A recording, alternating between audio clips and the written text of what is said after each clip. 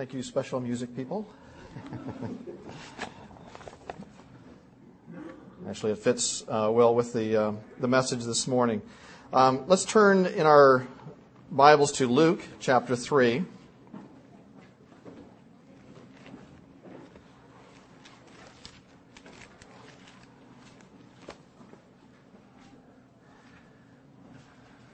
I'm hoping to ask some honest questions and have some honest answers this morning.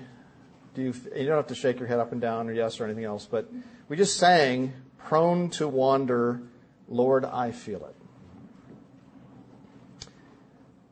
Ever feel that way? Prone to wander. Sometimes we do. Well, we're going to take a look at a number of passages this morning, and I hope you will be able to track with me as we go through this. But we're going to start in Luke chapter 3 and beginning with verse 1. Now, in the 15th year of the reign of Tiberius Caesar, Pontius Pilate being governor of Judea, Herod being tetrarch of Galilee, his brother Philip tetrarch of Iturea and the region of Trachonitis, and Lysanias tetrarch of Abilene, while Annas and Caiaphas were high priests, the word of God came to John, the son of Zacharias, in the wilderness. And he went into all the region around the Jordan, preaching a baptism of repentance for the remission of sins. As it is written in the book of the words of Isaiah the prophet, saying, "The voice of one crying in the wilderness, prepare the way of the Lord, make his paths straight. Every valley shall be filled, and every mountain and hill brought low. The crooked places shall be made straight, and the rough ways smooth. And all flesh shall see the salvation of God." Then he said to the multitudes that came out to be baptized by him, "Brood of vipers, who warned you to flee from the wrath to come? Therefore bear fruits worthy of repentance, and do not begin to say to yourselves, 'We have Abraham as our father.' For I say to you that God is able to raise up children to Abraham from these stones. And even now the axe is laid to the root of the trees. Therefore every tree which does not bear good fruit is cut down and thrown into the fire." So the people asked him, saying, "What shall we do then?" He answered and said to them, "He who has 2 tunics, let him give to him who has none. And he who has food, let him do likewise." Then tax collectors also came to be baptized, and he said to him, "Teacher, what shall we do?" And he said to them, "Collect no more than what is appointed for you." Likewise the soldiers asked him, saying, "And what shall we do?" So he said to them, "Do not intimidate anyone or accuse falsely, and be content with your wages." The year was 1971. I was 13 years old. And I was living in Vancouver, British Columbia, Canada. And I emphasize that on purpose. We were told that the Queen of England was coming to town. And she was going to visit the city. And the entire city was thrown into overdrive as they prepared for the coming of the Queen, Queen Elizabeth. She's still in power. Buildings were washed. I can remember some old gray buildings that looked quite nice before she came. Sidewalks were repaired. All the potholes were filled on the roads, and they were repaved. The route of her motorcade was carefully mapped out so that as she came into the city from the airport, she would bypass all the slums, and she would go past all of the upscale homes and the nicer roads and nicer communities. Flags were hoisted high. All of the children, this is the important part to me at the time, all of the children were let out of school. And we lined the streets waiting for the coming of the Queen. The whole city was to be prepared and ready because the Queen was coming. Brothers and sisters, we are about to be visited by someone of nobler veins than Queen Elizabeth of Britain. There is one coming who is the King of Kings and the Lord of Lords, at whose name every knee shall bow and every tongue shall confess that he is Lord, to the glory of God the Father. The King is coming. The question is, are you prepared to meet the King? In the Gospel of Luke, we have already been introduced to a man named John. John was born to Zacharias and Elizabeth, and he was set apart for God's service. He was set apart for God from his mother's womb. In fact, it says in Luke chapter 1, verse 15, "For he will be great in the sight of the Lord, and shall neither drink wine or strong drink. He will be filled with the Holy Spirit even from his mother's womb. And he will turn many of the children of Israel to the Lord their God. He will also go before him in the spirit and power of Elijah to turn the hearts of the fathers to the children, and the disobedient to the wisdom of the just, to make ready a people prepared for the Lord." Just as there were preparations in the city of Vancouver for the arrival of the Queen, so John was to prepare the hearts of people for the coming of the Lord. It says every mountain was to be brought low, every valley was to be filled, so that the path would be smooth for the coming of the King. Now in Vancouver, that literally meant filling the potholes so that the roads were smooth. And John, with regard to John, it had to do with calling the people to the Lord himself, calling the people of Israel back to the Lord. And his message was, repent, for the kingdom of heaven is at hand. In other words, get ready. The King is coming. You say, well, why weren't they ready? They were God's people. They had the word of the Lord. They had the scriptures. They had the priesthood. Why weren't they ready? Why was John's message, or why was John's ministry even necessary? The people knew the King was coming. The prophets had told them. But they were unprepared. And by their lives, by the way they lived their lives, they really showed how irrelevant it was that he was coming at all. I think we could ask ourselves the question as well. Are we ready for the return of the Lord Jesus Christ? Really, are we ready? Michael led us in worship this morning with the theme of the preciousness of the Lord Jesus Christ. He is precious to us. For those of us who are saved, we have had our sins forgiven. And he is precious to us. But really the question is, how do we show that he is precious to us? How do we show that he really means anything to us at all? Who is the center of our affection? Who sits in the throne of my heart? If it's not the Lord, then perhaps we need a healthy dose of repentance ourselves. Several thousand years ago, King Solomon, great king of Israel, built a temple for the Lord. And at its dedication, he prayed for the nation of Israel. I like the prayer because he's very honest in his prayer. And he looks at the people, and he looks at the condition of their heart that day. But he looks forward into the future, and he says to the Lord, I think he really realizes that the nation, like all of us, are sinners. And that he could have sung that song this morning too, prone to wander. Lord, I feel it. Prone to leave the God I love. And as he thought through in his prayer the future of Israel, that the natural tendency is to act like sheep, wandering from the shepherd and overseer of our soul. And Solomon asked the Lord that if the nation ultimately turned from the Lord, and the Lord took them into captivity as a judgment upon them because of their sins, and if they were in a far country, and there they turned to the Lord and repented of their sins, would he hear them? Would he forgive their sins? And this is what the Lord said to Solomon. If my people,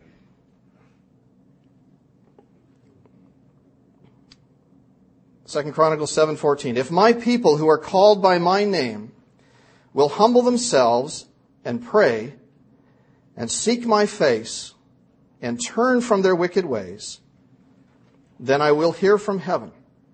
I will forgive their sin and heal their land. And what happened? Israel did wander from the Lord.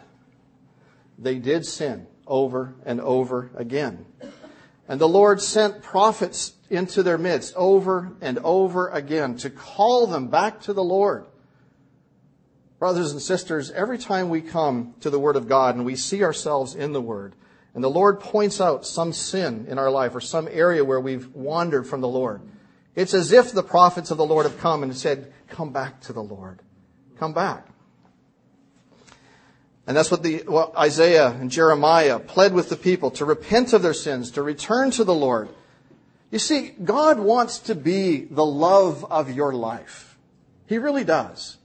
If He is precious to us, He wants to be the love of your life. He wants to take first place and really only place in your heart. The prophets warned them that if they continued to reject the Lord and reject the word of the Lord and turn from Him, that He would have no alternative but to judge them. And He did. Days and weeks turned into centuries. And finally the nation was taken into captivity. But even there, God did not forget His people. And He sent 2 more prophets, Ezekiel and Daniel, to call the people back to the Lord. The judgment lasted 70 years until some of the people began to repent. And they turned to the Lord. And the Lord raised up Ezra and raised up Nehemiah to return to the land. And He said, arise and build. For a while, the repentance lasted. For a while, their hearts were true to the Lord. They did go back. They did begin to rebuild. They did go back to return to the land. But just like me, just like you, sin began to creep in again. And we see in their wandering hearts really a reflection of our own. That's why we see in the New Testament that these things were written for our instruction. Why? Because we're just like them. That's why. We're just like them. What they did, we would have done. As we sang this morning, let Thy goodness, like a fetter, bind my wandering heart to Thee. Prone to wander, Lord, I feel it. Prone to leave the God I love. Here's my heart. Oh, take and seal it. Seal it for Thy courts above. Every day, something or someone clamors for our affection, the affection of our heart. And often we do open our hearts to love the world and the things that are in the world. And sometimes we open our heart to let ourselves be seated in the throne of our heart. But God says, love the Lord your God with all your heart, with all your soul, with all your strength. The New Testament pictures the Lord standing outside His church in the days of the Laodicean church, knocking on the heart's door. Not just for the church to open, but anyone in the church. I mean, it's become that desperate. Anyone. And if anyone hears and opens, I will come in, He said. John's message was a message of repentance. Very uncomfortable. Nobody likes to hear words like that. Repent of your sins. That means I'm doing something wrong. My heart's not right with God. And I need to turn back to the Lord. It's a hard message. It's a difficult message. But He preached it faithfully. And the clarion call for repentance rings throughout the Old Testament. In fact, even during Nehemiah's time, when the people had come out of bondage, had come out of captivity, and they had gone back to serve the Lord and to please the Lord and to honor the Lord and to love the Lord and to rebuild, even then their hearts were turning. During Nehemiah's time, a time of revival, a time of a great building program, God wasn't so concerned with the bricks and mortar. He was concerned with the hearts of His people. Even in a time of a building program that we have, God isn't so concerned with the sticks and the cement and all of that. He's concerned with our hearts. Nehemiah had to rebuke some of the people for a number of reasons. And we're going to talk about this this morning. During this time of repentance, they needed to repent. Because they were taking advantage of the poor. They were charging interest on loans, forcing their own brothers and sisters into bankruptcy, causing them to lose their houses, to lose their land and their crops. And he called them to repentance.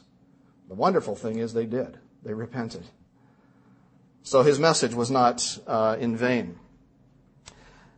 As time went on, the people began again to show their neglect for the Lord by not giving of their tithes and their offerings. As a result, there was no money for the Levites to serve the Lord. And the work of the Lord was being hindered. The Levites had to go out into the fields to work in secular employment. And the work of God was neglected. And ultimately, one of the prophets we'll look at in just a minute, accused them of robbing God by doing this. Nehemiah also called them to repent because they were breaking the Sabbath and because they were intermarrying with unbelievers. And during this time, God raised up 3 more prophets. So now you've come back from captivity. You're back in the land. 3 more prophets come along. The last one being Malachi. And so I want to this morning, and you'll see how it's related probably in a few minutes, but I want you this morning to turn with me to the prophet Malachi, last book of the Old Testament.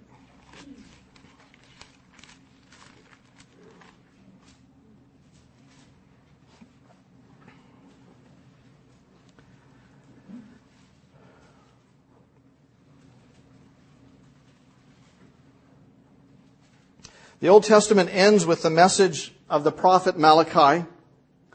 And it is into this lukewarm condition, this lukewarm attitude about spiritual truths that Malachi comes and delivers his message. It's the final Old Testament message.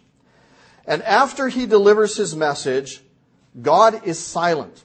He stops talking. And 400 years go by, and God does not say another word. What is the message that Malachi brings that is so important that God wants them to think about it for 400 years? Malachi's message is that God wants his people to examine themselves and to repent of their sins because there is judgment that is coming. He is coming to judge the world. And he wants a people who are prepared to meet their king. In Malachi, we read that he will come. Suddenly, he will come to his temple. And he says this message. He delivers this message to the people, and then he's silent. Did the people prepare for his coming? Over that 400 years, as they were waiting for the coming of the king? Some did. Obviously they did, because we have people in the New Testament we've already read about in Luke. We have Zechariah and Elizabeth. We have Mary and Joseph. We have Simeon and Anna. But they're the exception. They're not the rule. Most of the nation was unprepared for the coming of the king. It's interesting, as I was reading through Malachi over the last few weeks, it reminds me of a section in the New Testament. It reminds me of those chapters in Revelation where the Lord Jesus Christ is walking among his churches. And he is looking at the conditions of the church. He applauds them for the things that they do right. He rebukes them for the things where they are lacking. And he calls them once again to what? To repentance. To turn back to him. In the end, as I mentioned earlier, he pleads with the Laodicean church.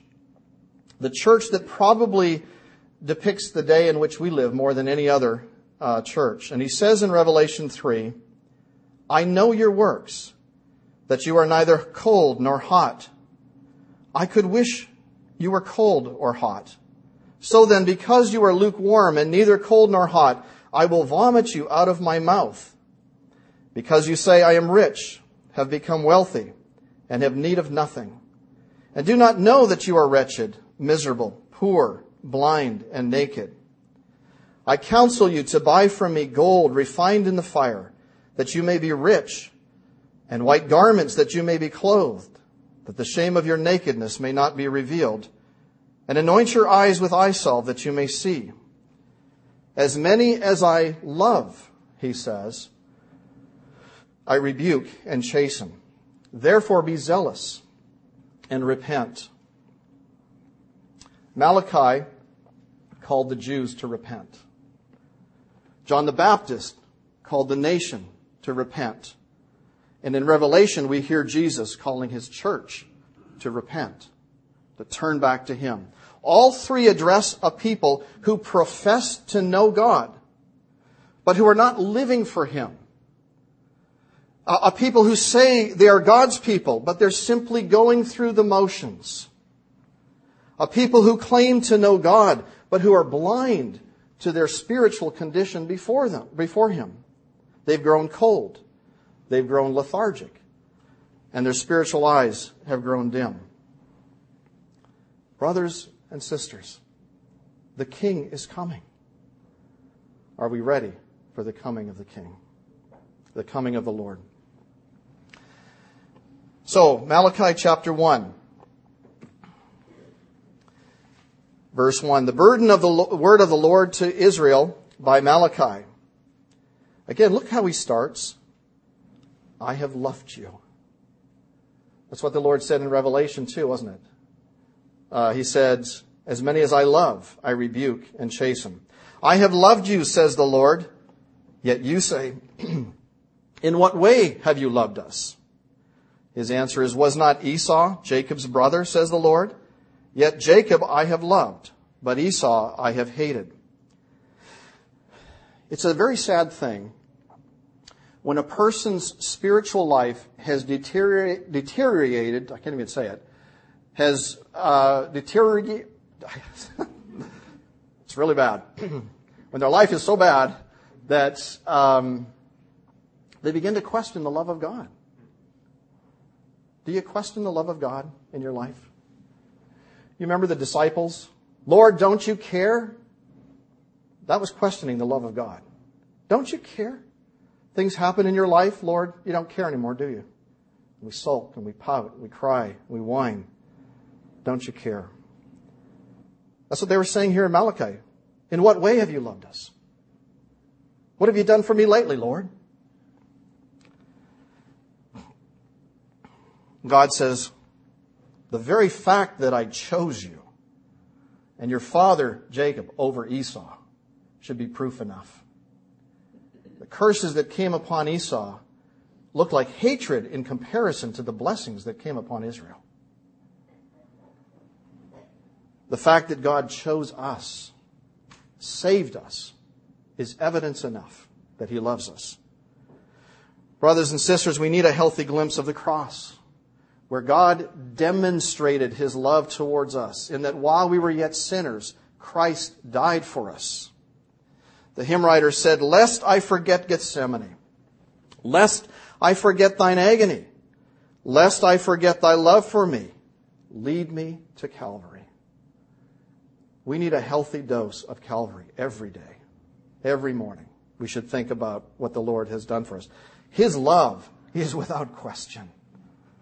When we consider all that the Lord has done for us and all the promises he has made for us and that are in store for us, how can we doubt his love? Malachi 1:6. He reminds them of his relationship with them as a father. He said, a son honors his father. That's normal. A servant his master.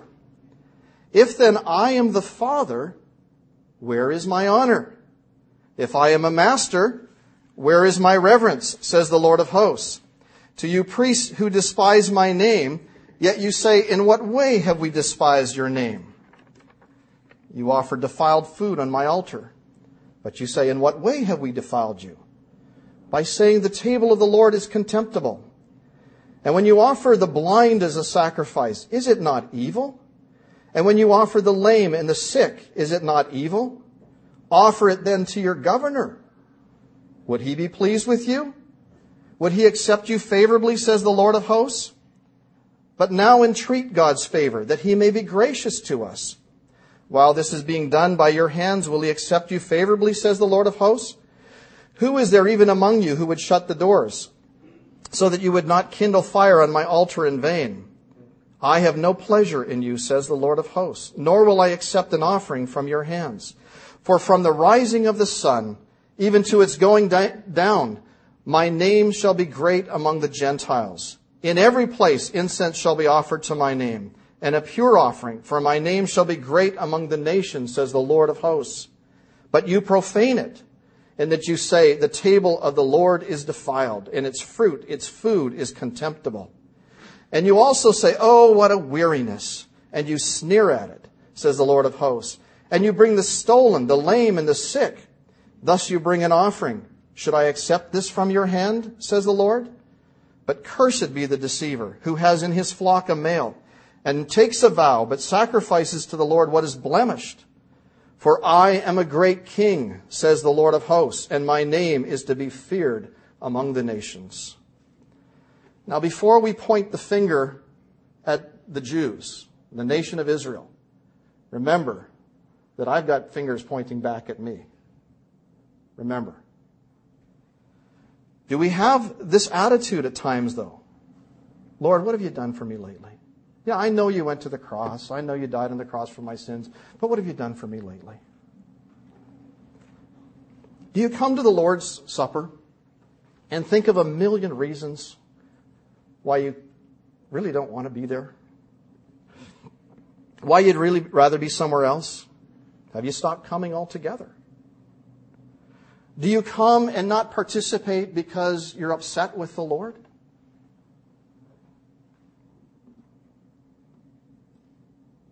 Life isn't going the way you expected. Do you have the same attitude of the Jews of Malachi's time? Oh, what a weariness it is. Do you withhold from giving to the Lord because you're having a temper tantrum? Well, the Lord didn't help me this week, so why should I help him? As if he needs your money. When the bag comes around, are you giving generously, cheerfully, and with purpose? Do you prepare to give to the Lord in the same way you prepare your taxes? Honestly. Here, Lord, that's all I got right now. Just take it. Try doing that to your governor. Try doing that to the IRS. See how far you get. Throwing him your spare change. See if the IRS will accept you.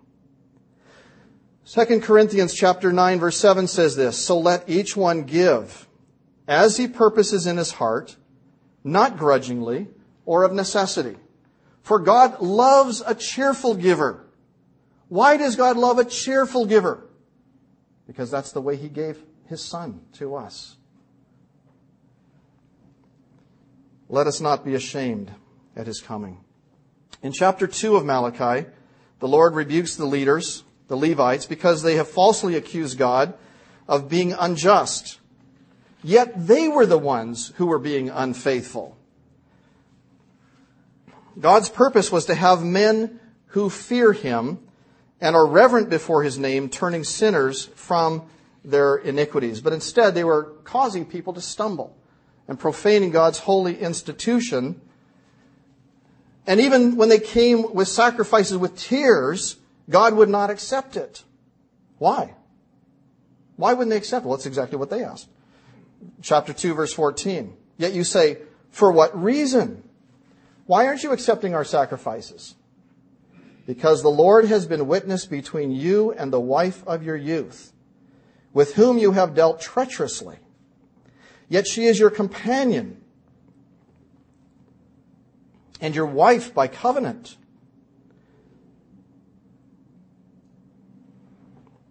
But did he not make them one, having a remnant of the Spirit? And why one? He seeks godly offspring.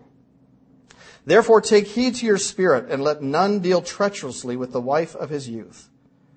For the Lord God of Israel says that he hates divorce. For it covers one's garment with violence, says the Lord of hosts.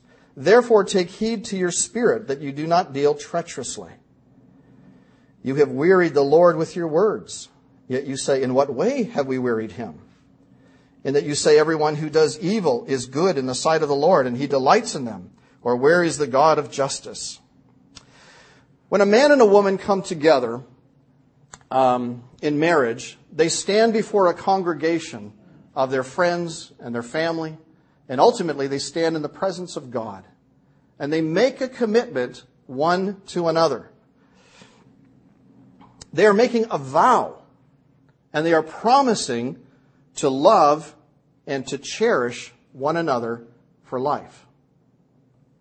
I remember saying, I, Dawn, take you, Krista, to be my lawfully wedded wife, to have and to hold from this day forward, for better, for worse.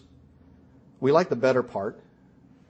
For better, for worse, for richer, for poorer, in sickness and in health, to love and to cherish till death do us part. Did you say something like that when you were married? I made that pledge before hundreds of witnesses. I made that pledge in the sight of God, and I meant what I said. I hope you do too. The Lord expects me to keep my promise, not out of drudgery, not out of, what did I do? Okay? But out of love for my wife, and her out of love for me. Men, you made a covenant with your wife. Do not deal treacherously with her. Do not be unfaithful to her. Do not treat her with contempt, but love her and cherish her. As you do your own body, you would not do the things to your own body that some might do to their own wives. Husbands, love your wives and do not be bitter toward them. Husbands, love your wives, even as Christ also loved the church and gave himself for it. That's what we're called to do. Women, you made a covenant with your husband. Wives, Paul says, submit to your own husbands, as is fitting in the Lord. Now, wives, let me just say something to you, in case I know you already know this. But it may help you to remember that your husband is a sinner, just like you. Okay? You know the part that he's a sinner. I know that. But he's a sinner, just like you. Be patient. My sister-in-law, I don't quote her very often, said, before I got married, I thought my husband was an angel. And after we got married, I realized he was an angel. A fallen angel. Women, I doubt your husbands are fallen angels, but I can tell you with absolute certainty, I know he's a sinner. Do you want a good verse to put over your bed? Let me suggest this one. It's not a verse that I've ever seen on any plaque. Let all bitterness, wrath, anger, clamor, and evil speaking be put away from you with all malice.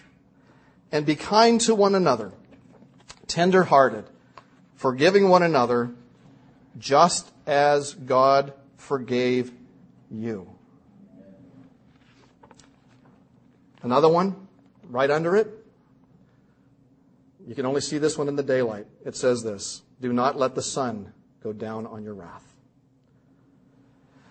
For the sake of your marriage and for purity, I'll be very blunt. Do not use the sexual relation as a weapon or as a bargaining chip in your marriage. Never. 1 Corinthians chapter 7, verse 3 says this: let the husband render to his wife the affection due her, and likewise also the wife to her husband. The wife does not have authority over her own body, but the husband does. And likewise the husband does not have authority over his own body, but the wife does. Do not deprive one another, except with consent for a time, that you may give yourselves to fasting and prayer, and come again so that Satan does not tempt you because of your lack of self-control. Brothers and sisters, do not destroy your marriage by selfish and sinful behavior. Love one another, for the King is coming. Malachi addressed these issues with the people of his time as well. Malachi chapter 3, and this is how it relates to our passage in Luke. You thought I was never going to get there. In Malachi chapter 3, verse 1, it says this, Behold, I send my messenger, and he will prepare the way before me. And the Lord whom you seek will suddenly come to his temple, even the messenger of the covenant, in whom you delight. Behold, he is coming, says the Lord of hosts.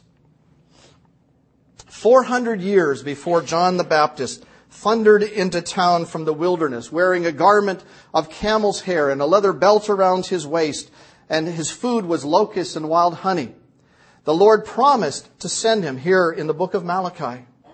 The Lord calls him my messenger. That's who he's referring to here in the first phrase. Behold, I send my messenger. And his job was to prepare the way before me, he says. The Lord says.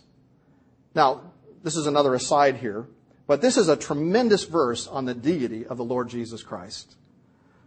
Because here in this verse, it's very clear that Malachi is talking about the Lord. It says, the Lord of hosts. But we know from the New Testament that this is clearly referring to the Lord Jesus Christ. Therefore, Jesus is God. We don't have time to read and explain all of the rest of the book of Malachi, but Malachi chapter 3 refers to a partial fulfillment in John the Baptist, the messenger. But there is a later fulfillment will come to prepare the way for the Lord before his second coming of the Lord. So the Lord, in fact, in verse 3, Behold, I send my messenger, he will prepare the way before me.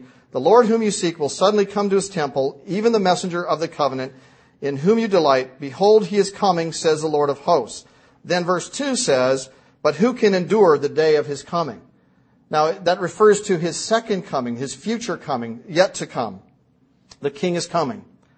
And when he comes that time, when he comes the second time, he is not coming for salvation. He is coming for judgment.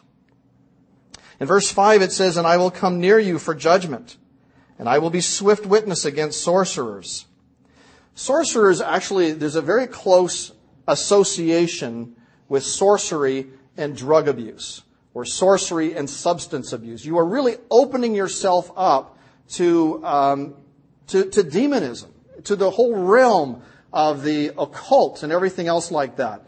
And the Lord is against it, very clearly here. And it says that he is against sorcery, against adulterers, against perjurers, against those who exploit wage earners and widows and orphans, and against those who turn away an alien, because they do not fear me, says the Lord of hosts. For I am the Lord, I do not change.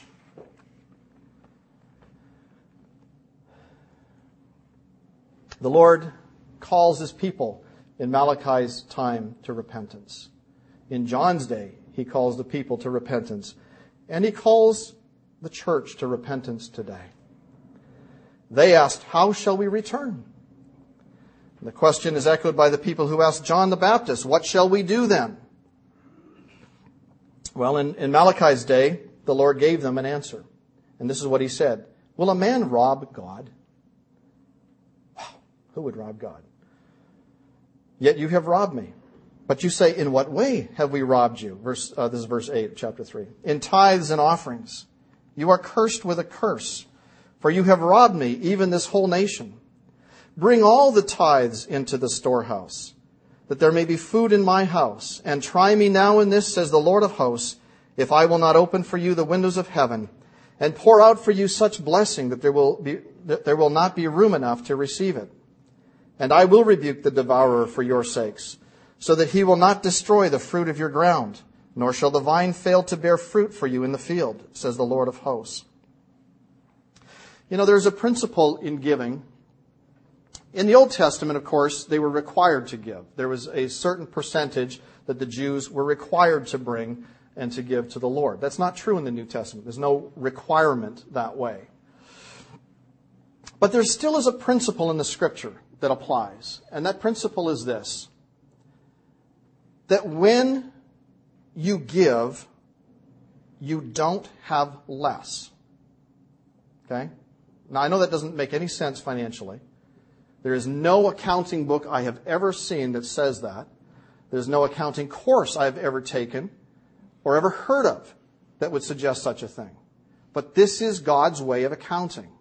Okay? And it makes sense when you think about it. If I have a seed or seeds and I scatter those seeds, I don't have those seeds anymore, do I?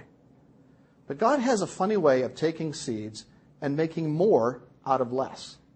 I don't know how He does it, but He does. And it's true of money as well. It's true of possessions as well. As we give to the Lord, we're not really losing. We're gaining. And He has a remarkable way of taking things that we've given away and not just giving back to us. And sometimes we think, oh, well, if I give to the Lord $100, in fact, there's preaching like this. Give $100 to the Lord, He's going to give you $10,000 back, cash. Well, it's not what the Bible says.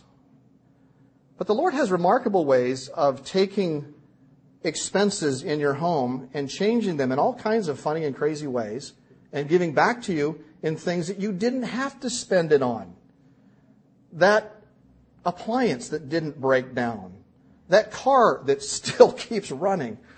That medical expense that you didn't face. That accident that you didn't get into. All kinds of ways that God has ways of giving back to you. It's not, when you give, you don't have less. The Lord gives more. Proverbs says this too. It says, there is one who scatters, yet increases more. And there is one who withholds more than is right, but it leads to poverty. Weird, isn't it? But that's God's way of accounting. It's all backwards. No, we're backwards. His way is right. Some of you are newly employed. Some of you are recently re-employed. Some of you are handling your own money for the first time in life. And I want you just to say this to you as young people in particular. Learn this lesson early. Learn this lesson early. Give generously to the Lord and to His work. Give first to Him. Seek first the kingdom of God and His righteousness. And all the things that you need will be added to you.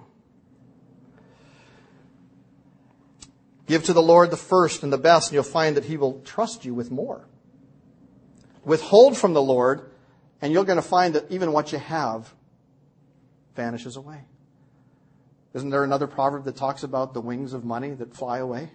Yeah, you can sit there and you can look at the stock market all you want. You can pour it all into the stock market if you want. I don't recommend it at all. Never have. Never will. Okay? Give to the Lord. Remember something too. What you have is not your own. It doesn't belong to you. God gave it to you in the first place. It's His. Give back to the Lord first and foremost. Remember, it's God who gave you the job. It's God who gave you the income. It's God who gives you the inheritance. It's God who gives you the windfall. It's God who gives you everything you have. And it all belongs to Him. Don't withhold from the Lord what He's given to you. The only class on accounting that I see in the Scripture is opposite of anything I've ever seen in the world. And then the Lord wants us not to just give, but He wants us to do it cheerfully, willingly. Hilariously, actually, is what the word means. God teaches us to do this, and then when we do it, He rewards us for having done it. It's amazing, really. Malachi rebuked them for withholding. And the Lord holding out that promise to them again. Listen, repent.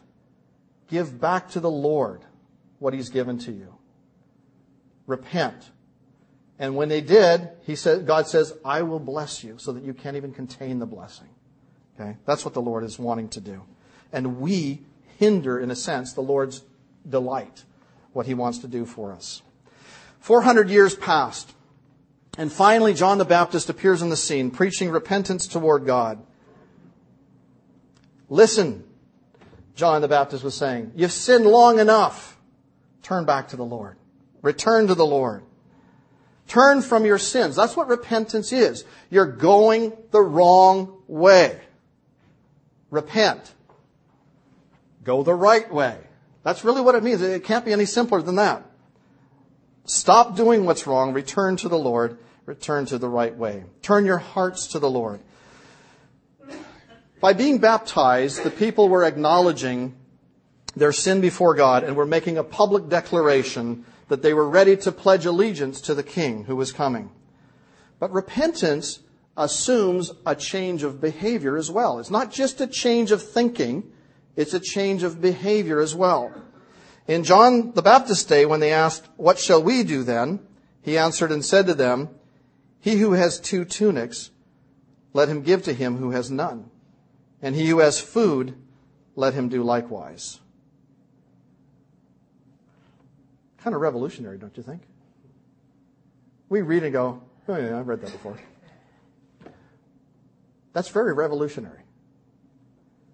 Then the tax collectors also came to be baptized and said, Teacher, what shall we do?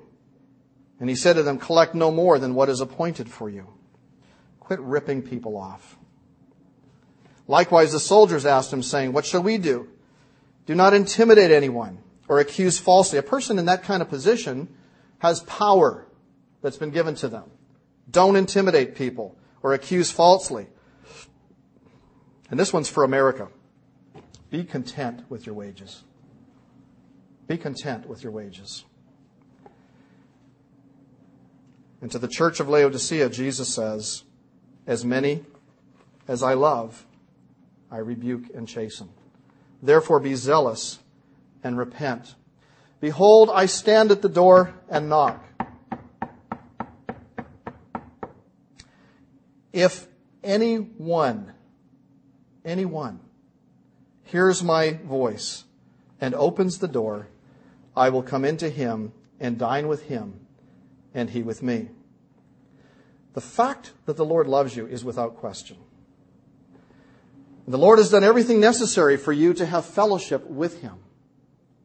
Today, He stands at the heart of your door, not for salvation, but He wants your heart. He wants all of you. He wants everything. He wants that intimacy with you. Don't shut Him out of your life. Let's pray.